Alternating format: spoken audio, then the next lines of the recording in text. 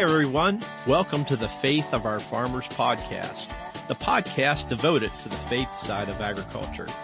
Each week, myself, Frank Hartley, along with my co-host, Chris Elliott, dive into how our faith plays out for those of us each day that are involved in agriculture. Some weeks, we have guests that'll share their testimonies. Other weeks, we introduce you to ministries that use agriculture to share God's love. And sometimes we'll talk about biblical subjects that tie into our daily work in agriculture. Let's see where God's going to take us to this week. Hold on, let's go.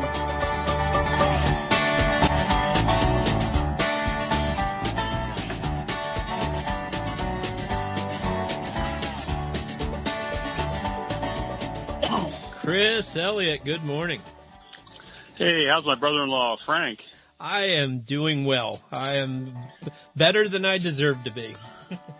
Well, I'm not going to call you my favorite brother-in-law because I have too many brothers-in-law that would get me in trouble if I said it that way. Okay.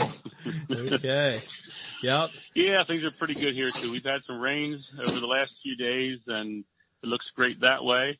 And so farming-wise, it's pretty positive other than it's really hard getting hay made. Okay. Yep. Well, that's it. We're a little bit on the dry side, but we're hoping that we get a little rain here this week, and we sounds like listening and watching the news, we really want to be praying for our brothers and sisters out west of the Mississippi, particularly. It sounds like it's pretty dry out there, so for sure. So Frank. Yeah, go ahead. Frank, here a couple of weeks ago, there was a little piece in Lancaster Farming that I cut it out, and it was that Colorado declared a meat out day, a non-binding proclamation signed by the governor that, and some animal rights groups, I guess, were behind it too, that they would not eat meat, at least on that day. Well, then what was interesting was that Nebraska turned around and declared a pro-meat day on the same day. There you go. They came from Nebraska. Yeah. And that's just kind of leading us into where we want to go today in this discussion. And that's just the human side of the argument where you've got some, humanitarian, animal rights kind of peoples who are pushing that. But we want to look at it today from more of the biblical, theological perspective and the whole idea of meat eating and, responsible animal use and that sort of thing, which brings us to introduce our guest today, Wes Jamison. And should we call you Dr. Jamison? No, I don't actually solve anything. Just call me Wes. I don't treat anybody. I hope you treat us well. Yeah. Yes. There you go. Well, certainly, Wes, welcome here this morning. Thank you very much. We're so glad to have you on, and we'll definitely get into several of the reasons why. I had the privilege of hearing you speak at a Animal Ag Alliance conference several years ago, discussing the biblical side of animal rights and meat eating and things like that, and was very intrigued by it, and eventually saw you had written a book. And when we started the podcast, you were one of the first people that came to my mind and said, eventually we want to get this guy on. So we're very privileged to have you on today. So Wes, can you just introduce yourself? Tell us some of your background and things like that. Yeah. Name's Wes Jamison. I am a professor, soon to be retired, of public relations at Palm Beach Atlantic University down in South Florida. And long story short, kind of a long and winding road for me. I was in graduate school the first time, getting a PhD in agricultural politics at Oregon State University. And that's when the Lord brought me to faith. That's when I got saved, and relatively late in life. I was in my 30s. And in some ways that's a good thing. And then, my faith journey there has led me to teach at a number of universities here and in Europe, always involving the intersection of kind of human behavior, human psychology, and agriculture, how consumers and activist groups try to influence agriculture and our food supply. And I've been extraordinarily blessed. I mean, I could not count the ways in which I've been blessed in my career, really oftentimes despite my best efforts. But like I said, my first PhD was in agricultural politics from Oregon State University, actually studying 30 years ago animal rights groups and their attempts to change agriculture. And then I went back after a number of years to the University of Florida to get a second PhD in public relations, specifically looking at persuasive messaging, how you construct messages and arguments to try to persuade people. Okay. And so that's kind of my background. And, been married 33 years, and now all my kids are grown, and I'm a relatively young man, but I'm kind of going to head away from teaching in academia going to try to do some more research and writing on the topic. Okay. Yeah, fascinating. I see from the blurb on the back of the book that you were ordained in the Southern Baptist denomination. Yes, I was an elder. It was a Southern Baptist, but a Reformed Baptist church. I was an elder in the church, and then I was ordained as a pastor, although I never actually filled the pulpit until the senior pastor resigned. I had to fill the pulpit for a year. But yeah, I have some experience. I have some experience in pastoring as well as being an elder and some theological training. Yeah, well, if you have some training in persuasive speaking, that certainly fits in with the preaching concept. Yeah, I very much enjoy, Frank and Chris, I very much enjoy trying to understand how groups try to frame an argument, how they try to manipulate human psychology to get people to support their cause. That's really what my area of interest is. Yeah, kind of like propaganda, that sort of thing. Yes. Okay. Yeah. So all this is kind of comes around now to the animal rights thing. That's always been, or often for a long time, been kind of a emphasis of what you have done and studied. Yeah, it's 32 years worth. Wow. Yeah, fascinating. Wow. Yeah. Nice. So I was, like I said, despite my efforts, I was blessed by the Lord. I went to Oregon State because back in the 80s, they had back way back in time, the Animal Liberation Front and a variety of groups were doing things like burning down research labs. And so right when I was interested in going back to graduate school, two things happened. I worked in customer relations with public supermarkets, and we began getting protests at stores over meat. And this is back in the 85, 86. And they'd put stickers on meat saying meat is murder. And that intrigued me. How could they make that point? And then at that same time, Oregon State had their mink research facilities burned down. So I went out there to study animal rights. And, it's such a complex and yet wacky movement that it's the milk cow that never runs dry.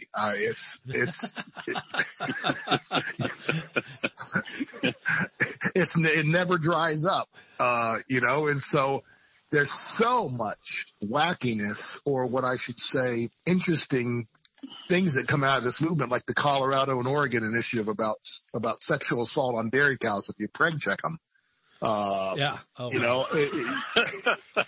You can never run out of topics. And so that's kind of my background, and faith journey. And the Lord's just been very faithful throughout. Great. Well, yeah, I mean, it's so easy for us as farmers to hear this stuff happening. And one, we just think it's totally bizarre and laughable. And yet there are people who really take this seriously and are, at least in their own twisted way of thinking, genuinely concerned about the welfare of these animals. Yeah, I did a research project. I had an opportunity to teach and do research in Europe. I did a research project, 22 years ago now, that made the case pretty conclusively, I think, that animal rights functions in the lives of adherents as a religion. And the more and more you study it, to realize it's like a surrogate religion, because it functions in their lives. And that's why they're so zealous, is their identity is wrapped up almost like an abolitionist in the cause of protecting animals from what I'm not quite sure. And oftentimes neither are they, other than the cause itself motivates them. So it's been a very interesting journey. That's fascinating. Very much so. Well, how have you seen that morphing over the years as you've looked at this for 32 years? I don't think animal rights looks the same today as it did back in the 80s. And that's, just from my observation. And how do you see it has changed, and maybe why some of that change has come about? Well, it was zealous in the beginning. It had the fervor of a new radical mass movement. And it was very zealous. You had a lot of animal liberation front attacks on research facilities and farms. It had a real abolitionist zeal. And then, as is always the case with this type of movement, it either has to routinize, it has to become kind of like bureaucratized, it has to kind of settle into a bureaucracy, or it dies out. And so what's happened over the last 30 years, you know, the original founders, it's like when you have a family business. The person who had the original vision dies, and the grandkids don't have that original vision. What happened with the animal rights movement is, at some point, if you're a redemptive mass movement that says that we're going to change the world, sooner or later you have to make some changes. And so early on, they were calling for the abolition of animal research, abolition of meat. Well, that's not going to happen. So the pragmatists come in and they go incremental, and they begin to do very small incremental changes to demonstrate that they could be successful. So what happened is what always happens to these sorts of movements. They become routine. The original founders leave. The Wayne Pacellis of the world go away. The Ingrid Newkirks, and people who know how to operate pragmatically with little small gains come in. And so that's what's happened. They're very much a sort of mainstream movement now that's been co-opted by animal agriculture in many ways. And they're kind of a nuisance. We've learned how to deal with them in some aspects. And so they're always going to be nibbling at the edges, trying to make incremental change, but they're a far away from getting what they originally wanted 30 years ago. Mm-hmm, mm-hmm.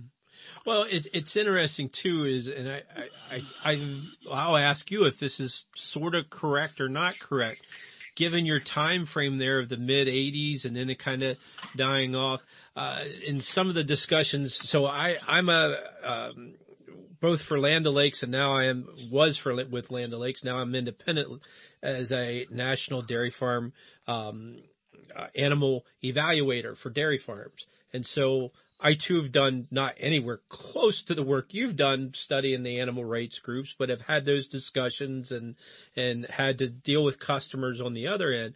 And one of the things I find interesting in the timing is like you say, it kind of from the mid 80s, it started to back off.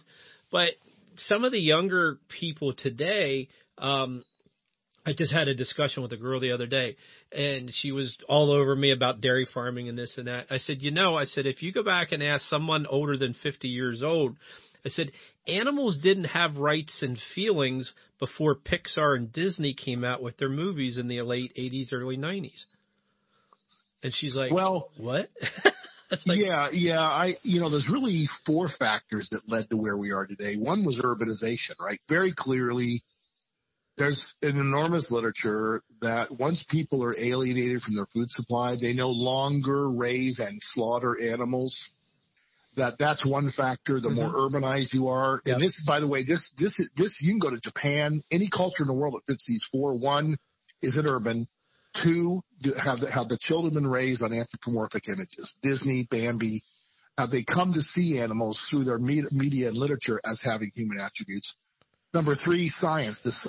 In any culture where science teaches us that evolutionary theory teaches us that we're very similar to the animals around us. And then number four is you have a culture that emphasizes individual rights. Mm-hmm. So really what gave rise to this thing was an urban culture alienated from their food, where the young people see anthropomorphic images of animals, emphasizes equality, and they believe in science as the way of telling them that animals are very similar. And then you have the animal rights movement. And you can go to any culture in the world where that happens, and that's where the animal rights movement is. Right. Yeah, so it's really a layered thing. It's not just one event that happened that has brought this about. Yes, because you'll have, for 30 years, I've interviewed a lot of farming kids all over the world. They see Bambi and then they go out and shoot a deer. Your kids have seen Fern Gully or other things, and they don't have any problem dealing with animals.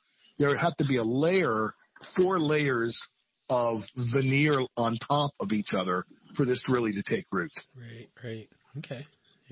Yeah, that makes sense. Yeah, for sure. Well, Wes, let's get into your book. You and some other fellows wrote a book together. What would Jesus really eat? the biblical case for eating meat. Certainly a very, very interesting book, and it looks, as working through it here, you're kind of broke the book up into sections, and I thought it was interesting for part one, why words matter. What does that mean? Okay, you can look at the national debate now and see how the side which seizes the word and fills it with its words are nothing more than receptacles. Think of like an empty milk jug. A word is an empty milk jug. You can fill it with whatever meaning you want to put in there. And so the side which seizes a word and puts its meaning in there first and gets it out in the public psyche wins the debate. And so you begin to frame, like for instance, factory farming. While farmers are out there trying to chase economies of size and scale and efficiencies and profitability, the other side was framing it as something evil and demonic. Oh, yeah. Mm-hmm. And so, and also once something's framed, once you have the language accepted by the public, it's very, very difficult to reframe it. Right. And so words matter because that's how we communicate. And yet we tend to think that everyone thinks the way we do. So when we say gay, we may mean happy, but we know that those who have sexual different orientations use it in a different way. So in many ways, for your listeners, what we really see happening in our culture currently is a battle over the meaning of words. What does infrastructure mean? What does equity mean? What does equality mean? So words are how we communicate. Those who create the meaning of the words win the political debate. Right. And so it depends on what your definition of the word is. Right. Well, okay. That's, I don't know if your younger farmers will catch that cultural reference, but, yeah. Well, and sustainability is another one of the catchwords of the day right now. And that is definitely one in the world of agriculture. When you go talk to a university person, that agronomist, sustainability, for them tends to be, how you take care of the ground and maybe, bringing in alternate energy sources, things like that. That makes a sustainable farm. You go ask the farmer, well, what does sustainability mean to you? Well, it means I'm going to have a farm that can sustain itself and I can give it to the next generation. Yes. Same word, complete opposite, different, or not opposite, but different definitions of it. Mm-hmm. I've had a long and winding career. One iteration of Wes Jameson, I was on the board of directors of the Leopold Center for Sustainable Agriculture at Iowa State. Oh, okay. I know that. And I once asked in a board meeting, can someone at least tell me what sustainable means? And there was laughter and said, well, it's whatever you want it to mean. Yep. And that's it. That's it. Well, back in the 80s when we first started farming here in Fulton County, narrowly popular at the time was LISA, L-I-S-A, and it meant low input sustainable agriculture. And I joked around and said, well, I'm pretty good at that, as far as the low input part. It's the sustainability that I have trouble with. Well, here's the issue, and this brings us back to theology, right? Ultimately, all issues of human existence are theological. And nothing's sustainable. I mean, even if you're an evolutionist, you look at the second law of thermodynamics, everything's dying. So there is no 100% efficient system. So what we see is people really, and when you tease away what they're saying, they want to recapture a sense of Eden, where there's perfect harmony in perpetuity, without the fall, without human sin, without any degradation. Really what they want to do is try to capture that essence. And that's what we found over and over and over again. Mm-hmm. Because when you talk to them, there is nothing that is truly sustainable. Everything collapses and falls apart and dies. Mm-hmm. And even the scientists will tell you, yes, but what we want to do is extend the horizon by 100 years, 200 years. We want the longest horizon for the most benefit. Mm-hmm. Mm-hmm. Well, coming back here to the theological side of this whole thing is that there are those who will attempt to make biblical theological arguments against the use of meat and animals. And I mean, I look at the scriptures and I just, huh? Now, how did you get that out of that? But you just discuss that a little bit from your viewpoint and how you've seen that and dealt with it over the years.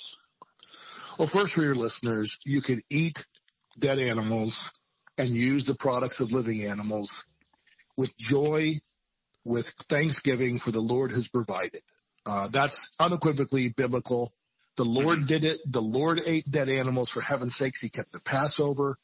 In the Old Testament, the amount of slaughter of animals as commanded by God, required by God, was in the millions of animals, which would have required confinement to raise that level of animals for the slaughter.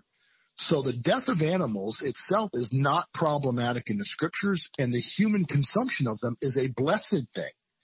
So for your listeners, that's always the starting point, is what does the biblical text actually say, and what does historical record actually say?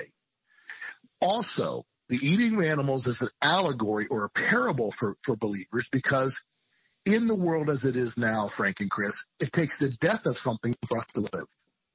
Whether you're going to kill a plant or whether you're going to kill an animal, something's going to have to die for us to live. And that is a metaphor for the sacrifice of Jesus Christ on the cross. For us to live eternally, he had to die. Right. So since the fall, something's going to have to die. And God was so gracious to give us animals. And I always tell people, particularly young people, which have no concept, why do we use animals? They take nature that we can't eat and drink and convert it into things we can. What a blessed gift from the Lord to give us a ruminant animal. So that's the starting point. Then to get into it deeper, what I found in my research and interviewing people is there are two things happening. They are aesthetically offended by the sight of animal death, and it is gruesome. It is wet. It is unpleasant. It is highly sensual to be in a kill plant or in a barnyard when you bleed an animal out. So they're aesthetically offended by the image. They are morally offended by the idea that we are causing death. And in many ways, they feel personally culpable for the death of animals. So they're going to try to somehow remove that from their lives. They have this compulsion. I am to blame for suffering. I need to stop. So they go vegan and they try to convert others. And then, of course, the theologians eisegete or read into the text. They begin from a set of assumptions that animal suffering is wrong. Then they go looking for it. If you go looking for a communist, you're going to find one. If you go looking for a racist, you're going to find one. If you're going to go looking for a text that says, somehow animals are not supposed to die, you'll find it. So what they do, they begin from a series of aesthetic or kind of emotional assumptions.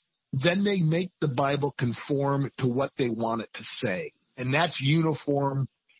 Clearly, conservative scholars across the board have seen this tendency in animal rights theologians. And, and also another thing that's going on for your listeners, they tend to be millenarian. It's like they want to bring in the kingdom of God now. They want to bring in Isaiah, where the lion lays down with the lamb now instead of someone in a future kingdom. And that's because they tend to be very, very upset, offended, or otherwise discombobulated over the amount of suffering in the world. Wow. Yeah, well, that upset, that discombobulation over the suffering in the world, that resonates, I think, with all Christians as we see suffering going on around us and injustice.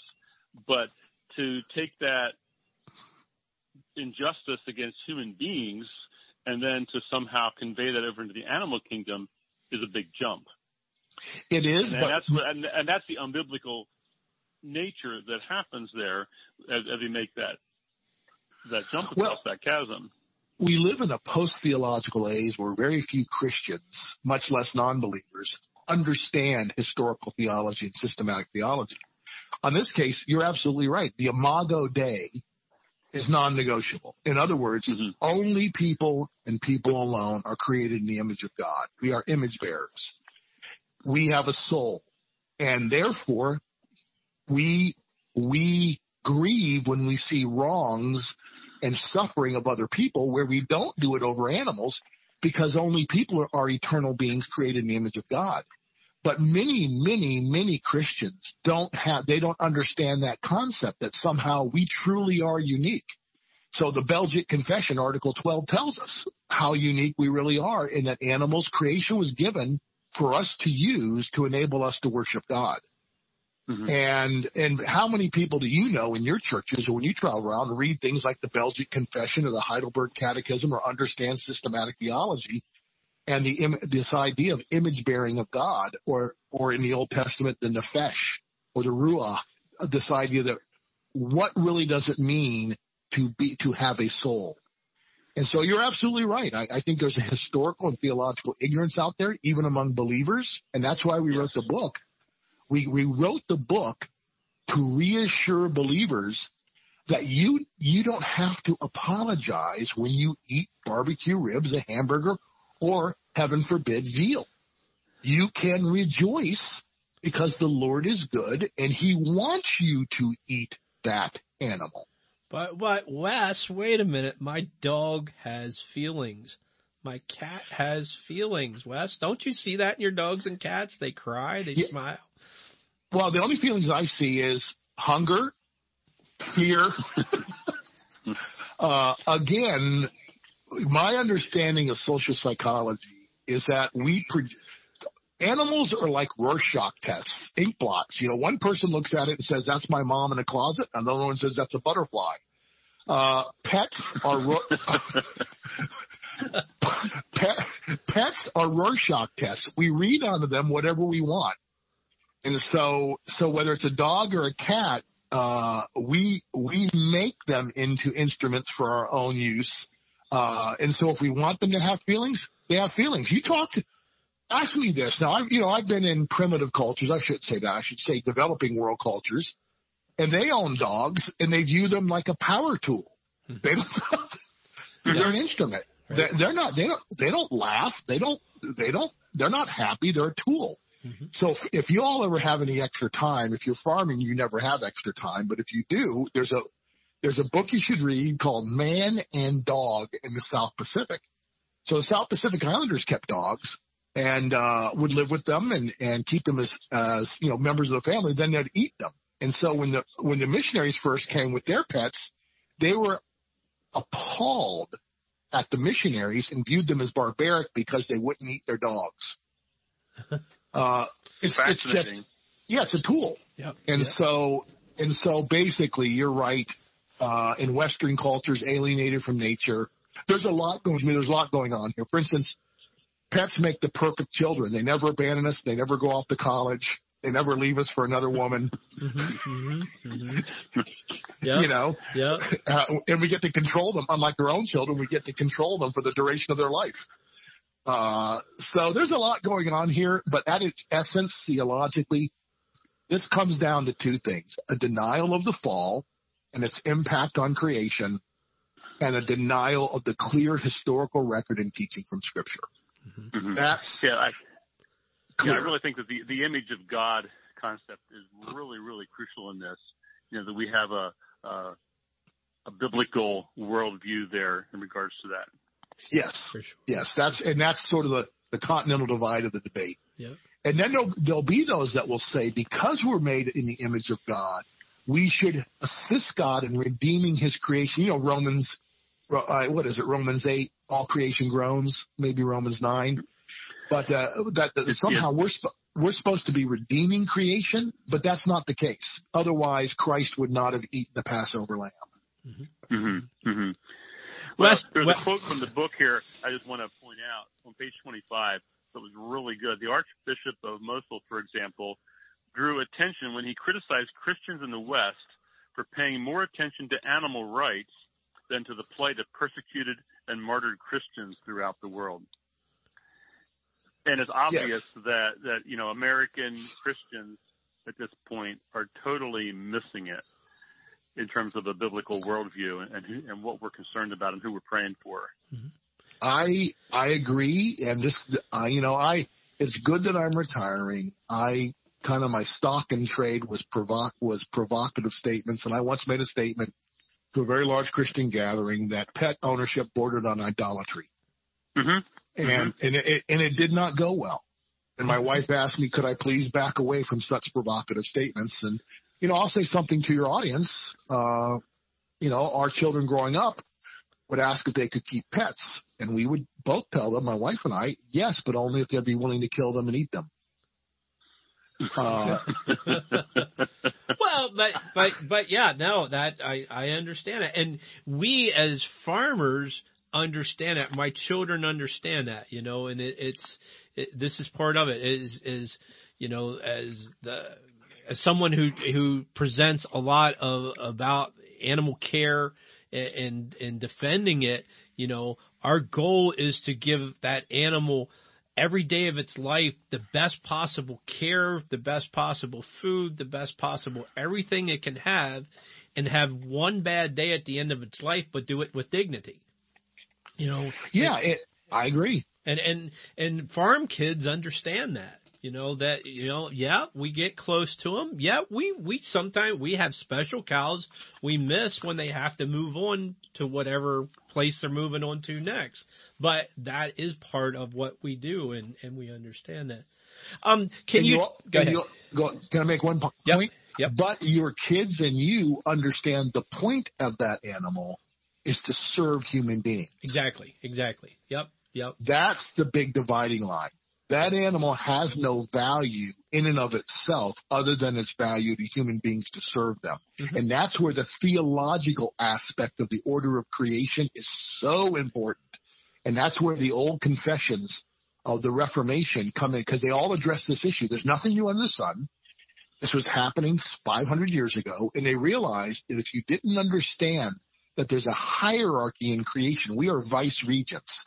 We are created to rule, we're not Alan Alda with creation. We are vice regents. We are rulers of creation. Creation is given to us to enable us to live and glorify God. Without that in place, of course you're going to think that animal should be left alone. Right.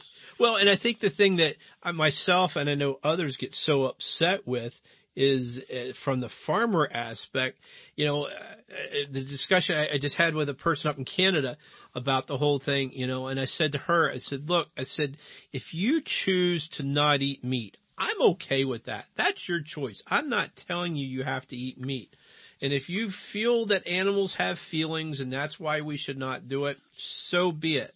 But what I do get extremely aggravated with, don't accuse every farmer out there as an animal abuser, because we are working hard day and night, 24/7, to give these cattle the best care we can possibly give them. And that's what we as Christians are called to do.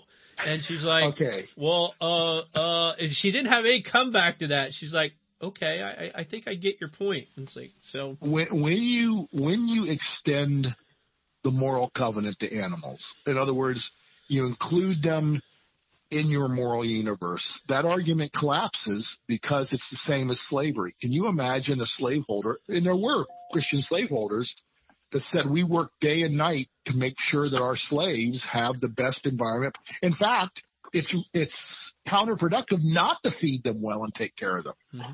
See, what you're dealing with are people that truly believe the use of animals for human benefit under any circumstances is immoral. And so they will criticize you as if you were a slaveholder trying to justify a moral wrong by treating the animal correctly. I've dealt with so many of these people, and they just can't get their mind around that animal does not have moral standing in the universe. It just doesn't. Mm-hmm. And that's why they just cannot. It's like you're speaking French and they're speaking Urdu. Oh, yeah. They just cannot understand. Mm-hmm. Mm-hmm. Yep, for sure. So I mean, that's kind of it's really about, kind of your assumptions that you bring to the debate. Once you understand those, you can kind of understand where the other side's coming from. For sure. Yeah. Can you touch on just briefly? I know in the speech, and I'll put a link on when the podcast goes up, I'll put a link to that recording from the Animal Ag Alliance on our Facebook page. But one of the points that you guys made in that speech was really talking about how the animal rights groups were infiltrating the mainline churches and really starting to change the rules of the mainline churches of focusing more towards animal rights. Can you touch on that a little bit? And why are we missing that as churchgoers? Why aren't we seeing this happening when we know it really is happening? Okay. Again, I'll start with a kind of a baseline statement to help us understand. Donald Trump was not a cause. He was an effect. He got elected because there was a large number of people ready for his message. So he didn't propagandize. He didn't create 40 million Americans or 100 million Americans that supported him. They were ready for his kind of message. Now, take that into the church.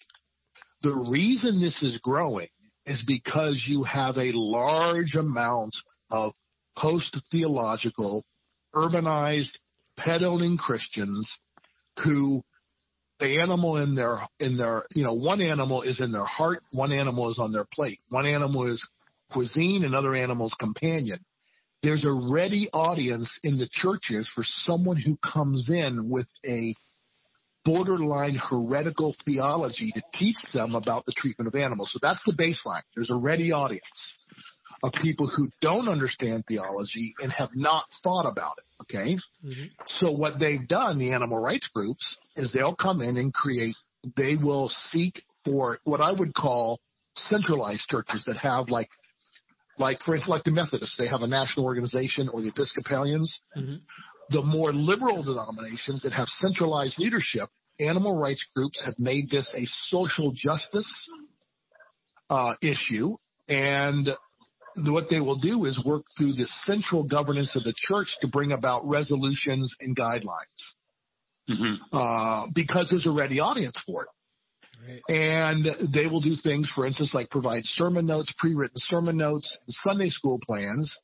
But again, you really can't sell somebody something they either have no need of or potential for. And the reason they're succeeding at infiltrating the churches is because the churches are ready to be infiltrated. And they don't, and if you look kind of across the board, Frank and Chris, the churches that have been most susceptible are the ones that have abandoned the authority of Scripture. Right. Yeah. To start with. Yeah. Yep. Mm-hmm. Yeah. For sure. Yeah. I mean, it's kind of funny, I think, a little bit to Frank and I, because we live in very rural areas and we attend country churches. And can you imagine, Frank? Oh my goodness. Having Sunday school lessons on, PETA-based material. Yeah, I'm not sure that would go real well, but that's the thing though. And it was interesting. I was asked to be part of a farm open house a few years ago, and my section obviously was talking about animal care and how we evaluate animal care on dairy farms and things like that. And there was 1,000 people went through that day in small groups. And one group that I had just finished giving my presentation to, they were waiting in line to load on the wagon to go to the next station. And these two elderly ladies come up to me and, "Thank you for your presentation. It's a beautiful day." I said, "Yeah, for sure." And all of a sudden this lady looks at me, says, "It's not biblical to eat meat or milk cows." I said, "Oh, really?" I said, "Where did you get that at?" "Well, that's what our pastor taught us." And then she turned around, walked off, and got on the wagon. It's like, okay, that's interesting. Well, no, you know this stuff as well as I do, and then you just turn around and say, "I don't know. I may have just fell off the turnip truck, but it looks like Jesus was eating lamb at the Passover, and he was cooking fish for the disciples." I don't think they had a problem at all. Right. In the land of milk and honey. Where'd the milk come from? Yeah, exactly. It didn't come from almonds. Well, maybe the coconuts were dripping out and that was the milk that they had. So it's called the Promised Land because you get meat and milk. Mm-hmm. Mm-hmm. Mm-hmm. And we've lost, one of the things that causes me grief as I've gotten older is we've lost a historical connection to the goodness of God to this country. In his sovereign providence, for some unknown reason, he blessed us with natural resources and intelligence to use them in a way that was wondrous and quite marvelous. And we've lost that sense of wonder at, to be able to feed 140 people from one farmer. That's a marvelous thing. We're not to be ashamed of that. No. That is God's providence to the world. And we've lost that. And that's really one of the most grievous things for me, is to look at the loss of wonder that the bounty we have, the cornucopia that America has been for us, has just been turned on its head. Yeah. Yeah. Unfortunately, prosperity tends to lead to complacency. Okay. Well, Wes, just to kind of bring things around to a close here, what would you want to say to farmers in particular here as far as, how we kind of proceed forward, and, what are some of the maybe final arguments that we would need to make, or we need to hear, that as a message that you would want others to be able to share? First, that not only are you not to be ashamed of what you do, you are to rejoice that God has provided for us people with the skill and expertise to take his creation, form it, and shape it so human beings can prosper. That is a joyous, marvelous thing. It's part of the image of God, that we are creative and intelligent enough to take creation and shape it and form it for human benefit. And that is a marvelous thing. Secondly, the Bible is very clear. You can farm animals, you can kill them, you can use them for human benefit, as long as you give thanks to the Lord that enabled you. And also, you realize that the animals have needs that have to be taken care of. We do not have a license to abuse them, but we can use them. And so it is a marvelous and wonderful thing that farmers are given the skills and gifts to do what they do. And that's a wonderful position to be in. As far as how do you answer, you've got to know your scripture. You've got to know what the Bible says, and you have to know the historical precedents, and you have to know about things like the temple. Millions of animals were being killed at God's command. So clearly he isn't offended when an animal dies. And so you've got to know the scripture. You got to know the historical precedents. You have to begin from the idea that, this is a noble calling. What you two do for society is one of the noblest callings of any vocation in the world, and always has been. And so that's what I would tell the farmers who are listening. Know how to defend what you do, but realize what you do is extraordinarily noble and is evidence of the Lord's love for his people. Yeah, well, thank you. Yeah. Really appreciate your... There's no more noble profession than taking creation, adding human effort, multiplying that creation, just like multiplying the bread on the Sermon on the Mount to feed people. That is, in its essence, the Lord's work. I sit and count my blessings every day that God has given me the ability to do what I do. Yes. There's a lot of friends and family at times that don't understand, why do you work 6.5 days a week as hard as you work? Why would you do this day in and day out? This doesn't make sense. You don't do a vacation. You don't do this. You have no time for that. And it's like, it's a calling.